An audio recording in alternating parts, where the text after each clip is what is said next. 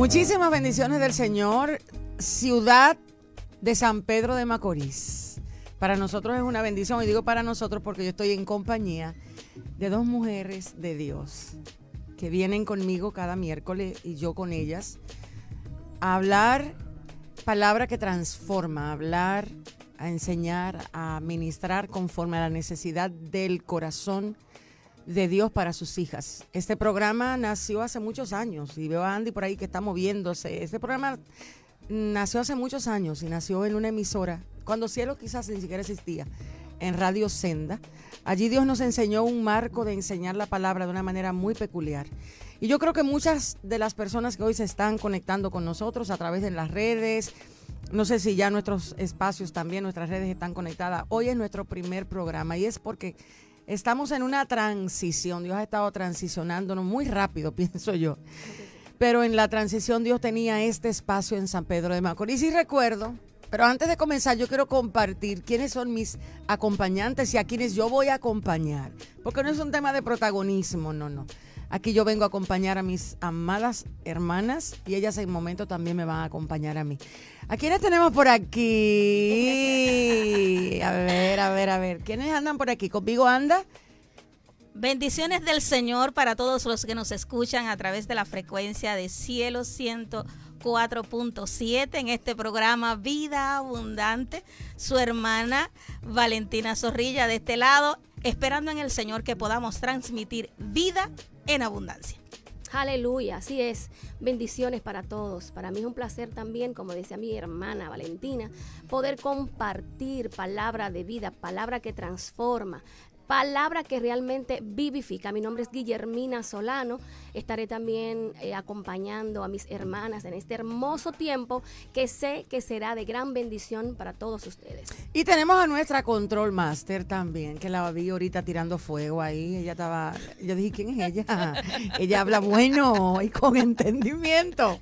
Así que agradecemos al Señor que nos permite estar con ella juntamente. Y hoy, mientras nos dirigíamos acá, señores, este programa hasta cierto punto nos tomó de sorpresa para el día de hoy. Andy, cuando usted ve el número de cierta gente en los celulares, usted como que se asusta. ¿Y qué hace Andy llamándome a esta hora? Poniéndome mensaje a esta hora. ¿Estás lista ya? Nosotros pensábamos que en la fecha del calendario empezábamos la semana próxima. En la eternidad de Dios era hoy que nos tocaba. Y puede ser porque hoy estén personas escuchando esto y no encuentran respuesta al por qué tantos años en la iglesia y su vida sigue igual o peor. Algunos hasta pueden estar sintiendo que el estar en Dios es estar en una constante guerra y en una constante batalla. Y eso tiene una causa y es el desconocimiento de la palabra del Señor. Cuando Andy me aborda para este programa, yo le pregunté, Señor, ¿y ya es el tiempo de hablar en la ciudad? Interesante es que Dios me saca de San Pedro, me lleva a Santo Domingo y ahora me pone en la radio en la ciudad. Qué interesante forma de Dios operar. Y ciertamente hay una necesidad de que el hombre y la mujer de Dios se encuentren con la verdad revelada. Porque no es que estemos sentados en la iglesia, no es que estemos participando de los cultos, no es que se nos escoja para el liderazgo de la, ¿cómo se llama esto? Lo que yo estaba oyendo ahora mismo, amor mío. La sociedad de hombres. Hay alguien de caballero, hay alguien que se siente triste y afligido porque no lo escogieron. Y yo te decía detrás de cámara, ¿y quién dijo que Dios quiere que su iglesia escoja por una ruleta en lo que van a estar? No se supone que debe ser en oración. Así Dios revelándole al liderazgo quiénes son los que quiere que hagan ahí. Se supone que debe ser así. Entonces, esas son de las cosas que cuando nos chocamos con ella, algo en nuestro interior dice, ¿qué pasa? Y hoy el Señor, cuando yo llegaba aquí, me ponía el hijo pródigo. Entender lo que significa ser hijo de Dios es vital en el tiempo en el que estamos. Dejar de perseguir los títulos, las promociones, los cargos, los lugares, para nosotros entender lo que Dios requiere de nuestra vida, para ser eficaces, viviendo una vida en el Espíritu, que no sea teoría. Porque, mi hermana, como hemos aprendido a teorizar, si por la teoría es todo, no hemos graduado. Pero cuando nos llevan al terreno de la práctica y los celos, la amargura, el rencor, el resentimiento, la molestia porque no te escogieron, porque el pastor no te miró y demás hierbas aromáticas, entonces tenemos que encontrarnos con la realidad de qué tipo hijos de Dios somos. Así es. Entonces, Lucas, para comenzar con la palabra del Señor, Lucas nos habla de un hijo que estaba en la casa, vivía como hijo, pero no entendía lo que era ser hijo. Y vamos a leer Lucas 15, porque hay muchas personas que posiblemente Dios en este tiempo les haya estado exponiendo a situaciones, a pérdidas, a vivir cosas bastante difíciles. Y es justamente para que cuando vuelvan a la casa, vuelvan como hijos y no como siervos, entendiendo Así de qué es. se trató. Quizás la corrida que hicieron por el mundo. Vamos a leer Lucas 15. Comienza diciendo, también dijo, un hombre tenía 2 hijos. Y el menor de ellos dijo a su padre, Padre, dame la parte de los bienes que me corresponde. Y les repartió los bienes. No muchos días después, juntándolo todo, el hijo menor se fue lejos a una provincia apartada y allí desperdició sus bienes viviendo perdidamente. Y cuando todo lo hubo malgastado, y usted pudiera ponerle esa palabrita, una rayita, cuando lo hubo malgastado todo, porque hay gente que no se da cuenta que Dios no llega, nunca va a llegar tarde. Dios va a llegar cuando tú necesites darte cuenta en lo que te estás convirtiendo. Porque hay veces que creemos que Dios en nuestra vida está para darnos lo que queremos, lo que necesitamos y demás. Dios en nuestra vida está para ser el Señor. Y aquí es donde comienza la situación. Que no entendemos qué significa el señorío del Señor. Valga la redundancia, en nuestra vida. Aquí dice, y cuando todo lo hubo malgastado, vino una gran hambre en aquella provincia y comenzó a faltarle. Y fue y se arrimó a uno de los ciudadanos de aquella tierra, el cual le envió a su hacienda para que apacentase cerdos. Y deseaba llenar su vientre de las algarrobas que comían los cerdos, pero nadie le daba. Qué triste, ¿eh? Cuando tú estás deseando comer algo y no te dan, cuando no tienes, cuando deseas cosas que no puedes alcanzar. A veces es triste, pero tan necesario, porque nos hace venir a conciencia. Yo pienso dejarlo en este momento hasta el verso 16 para que lo analicemos y le podamos hablar a los que ya se están conectando con nosotros, que se sienten identificados. Pueden ser 2 hijos. Aquí está, para mí, el hijo de la gracia y el hijo de la religión. Aquí se encuentran 2 escenarios, los hijos de la religión y los hijos de la gracia. Y si no entendemos esto, sin caer en un tema teológico, porque no es nuestro deseo, sin caer en una abundancia de palabras que no surten efecto cuando usted tiene que vencer el mal que está en usted. Pastor, ¿y por qué fue el hijo menor? Ay, yo no estaba preparada para esa pregunta. ¿Por qué Sí, fue el... Dice que el hijo menor. Fue el hijo menor Porque, y habían 2 hijos. Entonces, exacto. ¿por qué el hijo menor? Bueno, pudiéramos decir que el hijo menor tiene unas características de que psicológicamente hablando tiene características de intemperante. El hijo menor relaja a todo el mundo, hace lo que quiere y entiende que todo el mundo tiene que hacer lo que él diga. Cuando él dice que quiere vivir, que quiere ir a disfrutar, que quiere ir y vivir su vida y pide su herencia, los bienes en vida, cosa que no debe de hacerse porque se hereda cuando el padre o madre ha muerto, pero él heredó en vida para malgastar. Pero este hijo menor lo que andaba buscando era la satisfacción placentera de experimentar fuera del cuidado y la protección paternal. Guille, ¿algo que decir? Pudiera decirse que sí, tú acabaste de decir que era un chico temperamental, ¿verdad? Uh-huh. ¿Por qué? Porque al chiquito siempre se le añoña, porque es el pequeño de la casa, siempre se da los gustos, uno como padre se sitúa en ese momento, que el pequeño uno siempre lo tiene como su bebé. Él se vio ahí la inmadurez que tenía uh-huh. y el deseo de querer seguir siendo, porque él quería dar a conocer que él sí podía ser libre, vivir una vida como se le place. Por eso le pidió al papá que le diera pues su herencia, para él dar rienda suelta a sus deseos. Y el papá, como padre apoyador, decidió complacerle. ¿Y qué pasó luego? Luego de allí, pues entonces cuando él pide el dinero para irse, no fue que era tan poco dinero que lo gastó de inmediato. Porque era inmaduro. Exacto. Él tuvo que pasar por un proceso. Déjame decirle algo. Muchas veces nosotros vemos la inmadurez como algo malo. La inmadurez es parte del crecimiento. Sí, y muchos de nosotros necesitamos. Y la iglesia tiene que entender que los procesos de inmadurez son lo que realmente enseñan la realidad de quién es Dios. Cuando tú estás en la casa del Señor, lo primero que yo veo de la historia que el Señor Jesús nos muestra aquí es que hay dos hijos y hay uno que se siente con la confianza de ir a expresarle a su padre lo que él entiende quiere hacer.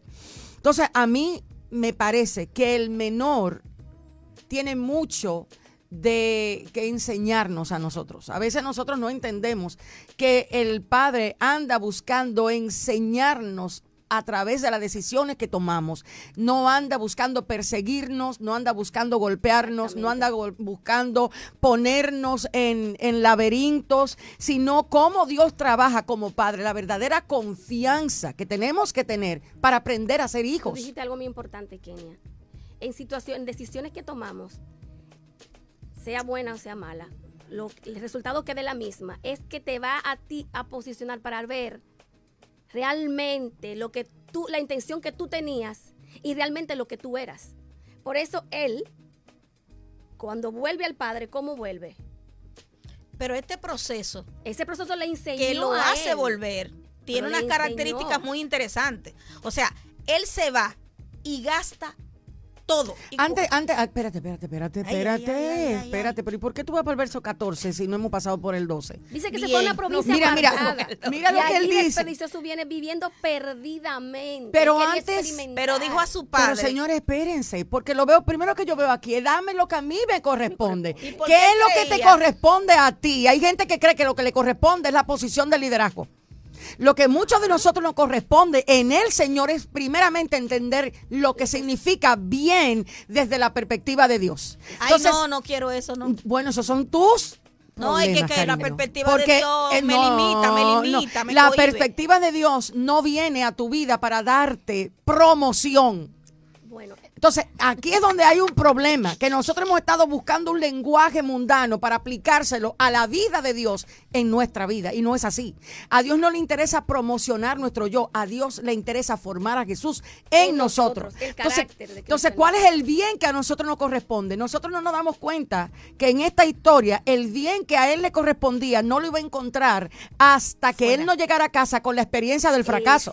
Entonces, lo primero que le voy a decir a muchos que nos están escuchando es: tienes que darle sentido al fracaso que tú has tenido. Entonces, exactamente, porque en el fracaso se forma el carácter. Entonces, hay muchas personas que el fracaso le está dejando amargura, dolor, tristeza, frustración, pero no el bien.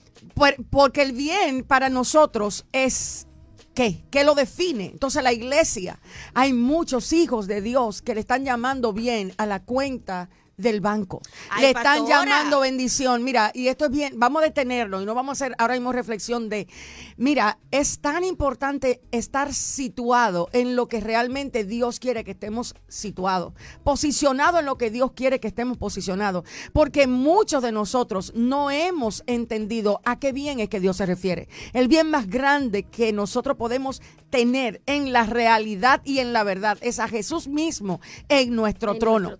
Pero como nos han llevado a creer que somos el resultado de posesiones, de dinero, de logros, hoy día mucha gente está dándose cuenta que los logros que tienen le están dando posición, pero no les están llenando del bien de Dios. Y la iglesia está frustrada. Hay mucha gente frustrada.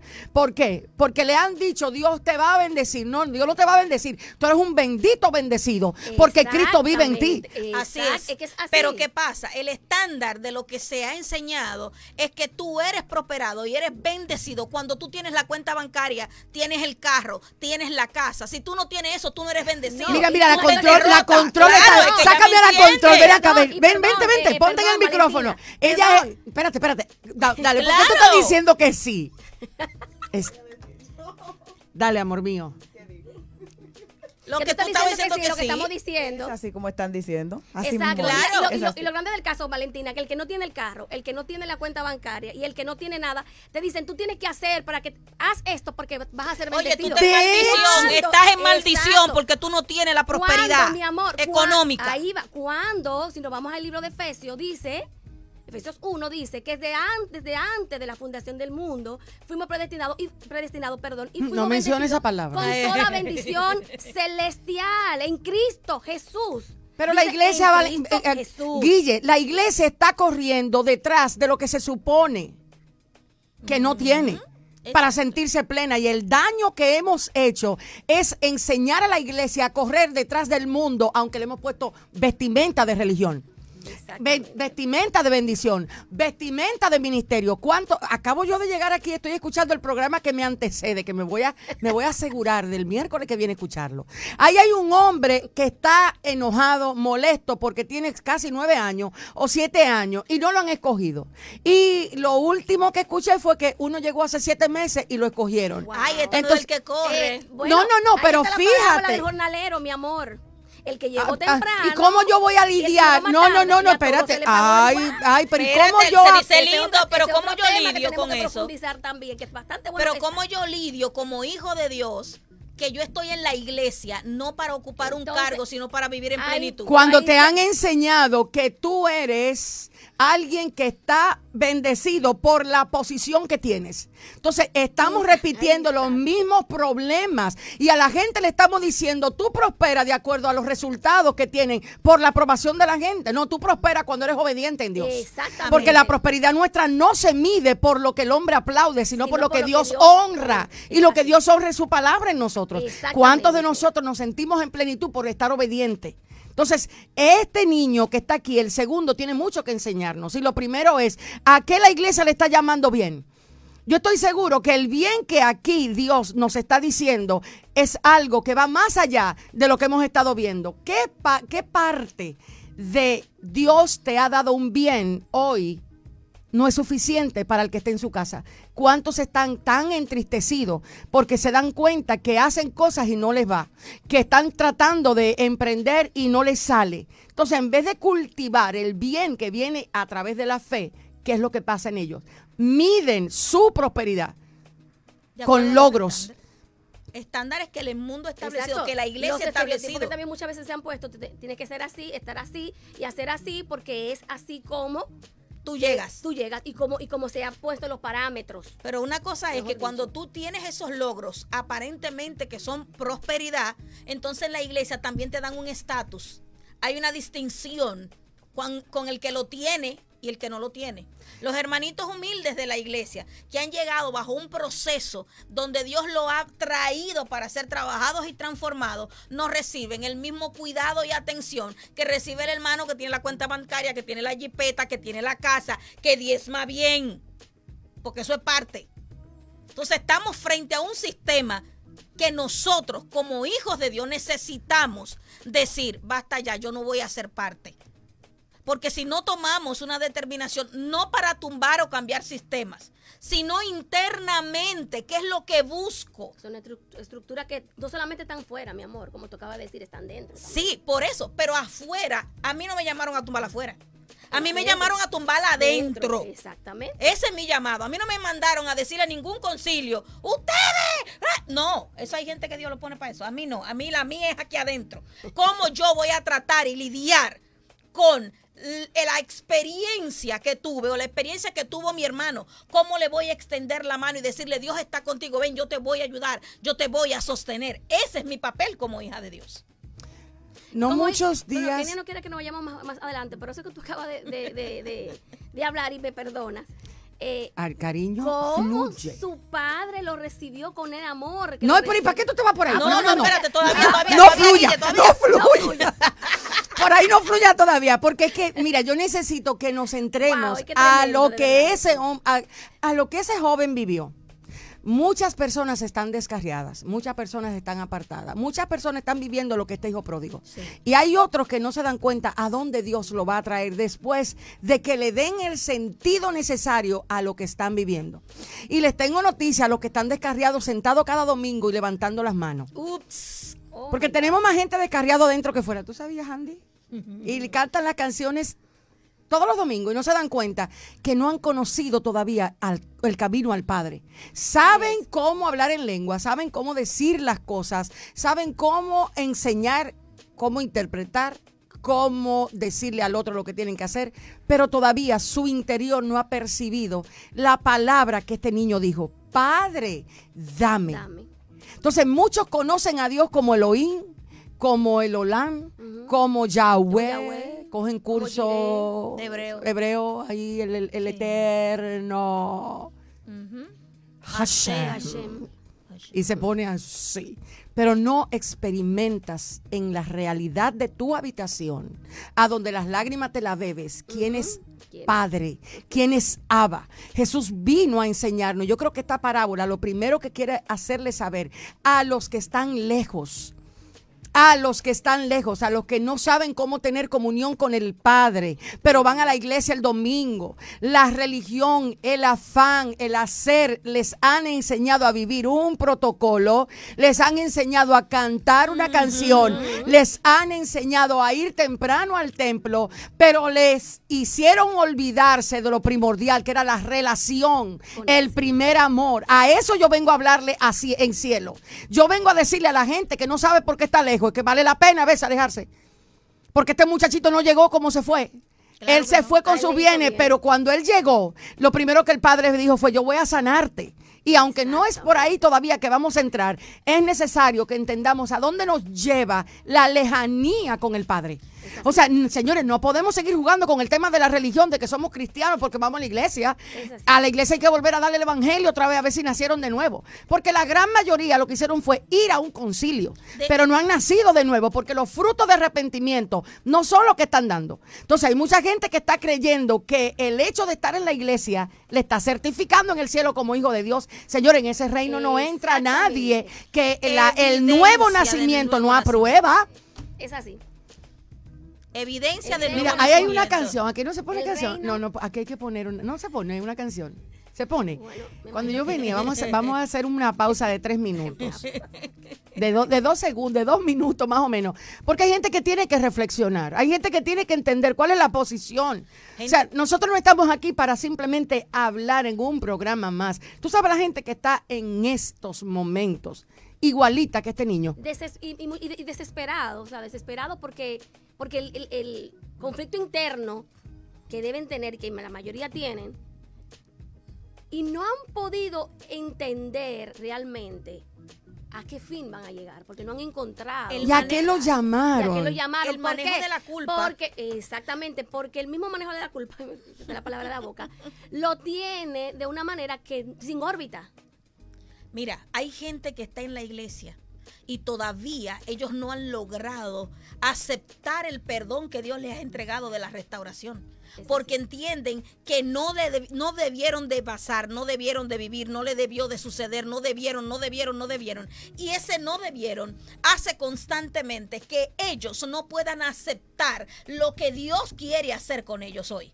Esa restauración, ese cambio, esa transformación no puede darse porque ellos no aceptan el pasado, el enlodamiento que se dieron. Es que fíjate, ese enlodamiento... No sueltan el pasado tampoco. Valen y Guille, yo creo que el enlodamiento tiene razón de ser. Claro que sí. Fíjate que aquí dice, no muchos días después, juntándolo todo, el hijo menor se fue lejos a una provincia apartada. Vamos a pararnos ahí.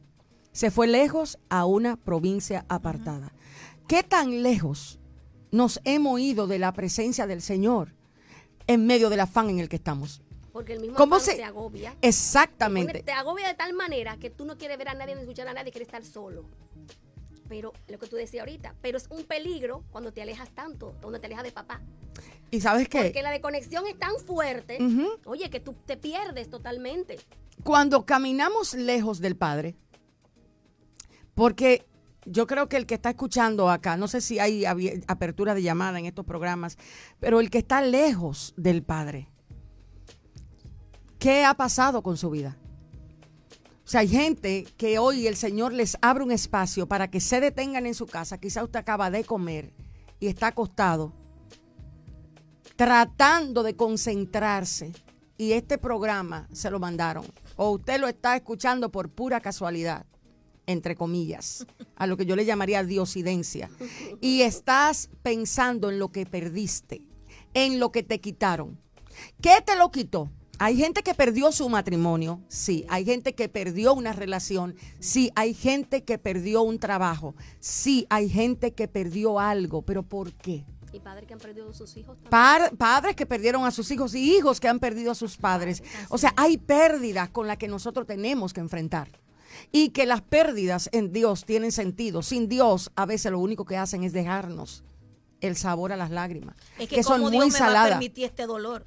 O sea, Dios es bueno, Dios es, pero ¿cómo Dios me va a permitir este dolor? Porque no estamos conociendo quién es Él, sino que yo lo estoy viendo desde la perspectiva de mi necesidad, de lo que yo quiero que suceda, de lo que yo espero que Él haga por mí, porque el Dios que me han enseñado es el Dios que me va a dar todo lo que yo pide. Yo estoy salvaguardada porque yo me convertí, cuando realmente Dios en su soberanía va a hacer con mi vida, cuando yo le dije sí, lo que Él quiera.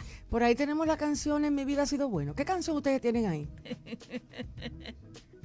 Pide la que tú quieres. Dios de mi esperanza. La bondad de Dios, la bondad de Dios. La bondad de Dios. O sea, Mira, vamos. y es que meditando lo que ella acaba de decir,